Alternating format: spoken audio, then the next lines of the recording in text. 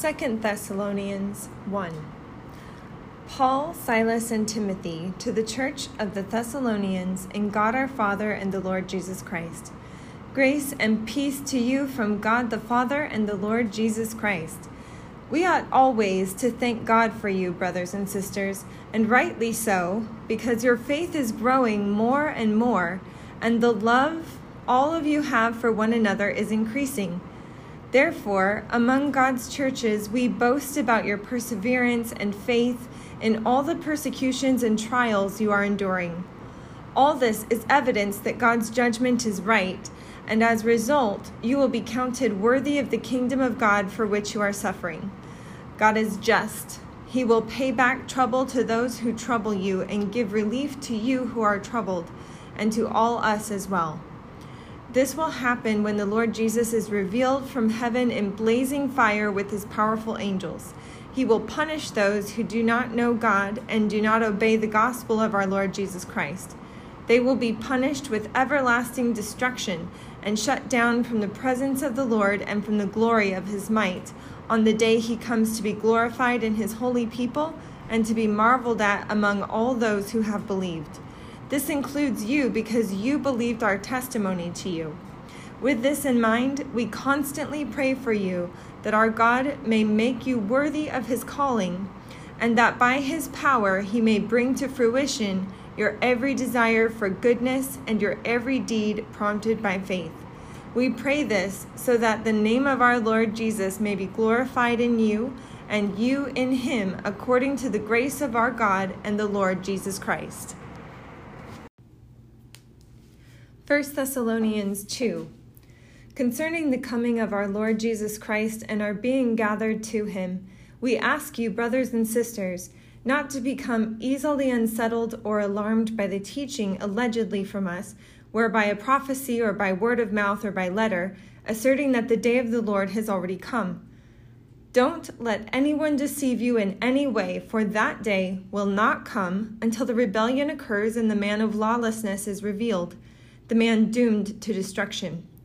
He will oppose and will exalt himself over everything that is called God or is worshipped, so that he sets himself up in God's temple, proclaiming himself to be God. Don't you remember that when I was with you, I used to tell you these things? And now you know what is holding him back, so that he may be revealed at the proper time. For the secret power of lawlessness is already at work, but the one who now holds it back will continue to do so until he is taken out of the way. And then the lawless one will be revealed, whom the Lord Jesus will overthrow with the breath of his mouth and destroy by the splendor of his coming. The coming of the lawless one will be in accordance with how Satan works. He will use all sorts of displays of power through signs and wonders that serve the lie, and all the ways that wickedness deceives those who are perishing. They perish because they refused to love the truth and to be saved. For this reason, God sends them a powerful delusion so that they will believe the lie, and so that all will be condemned who have not believed the truth but have delighted in wickedness.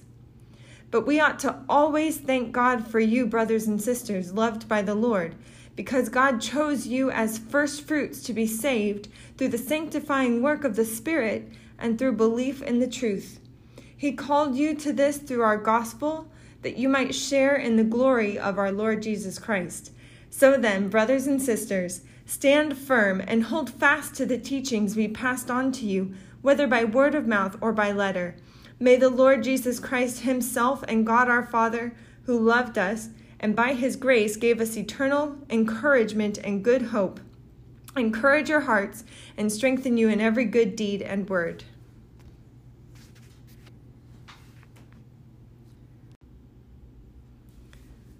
Second Thessalonians 3. As for other matters, brothers and sisters, pray for us that the message of the Lord may spread rapidly and be honored, just as it was with you. And pray that we may be delivered from wicked and evil people, for not everyone has faith.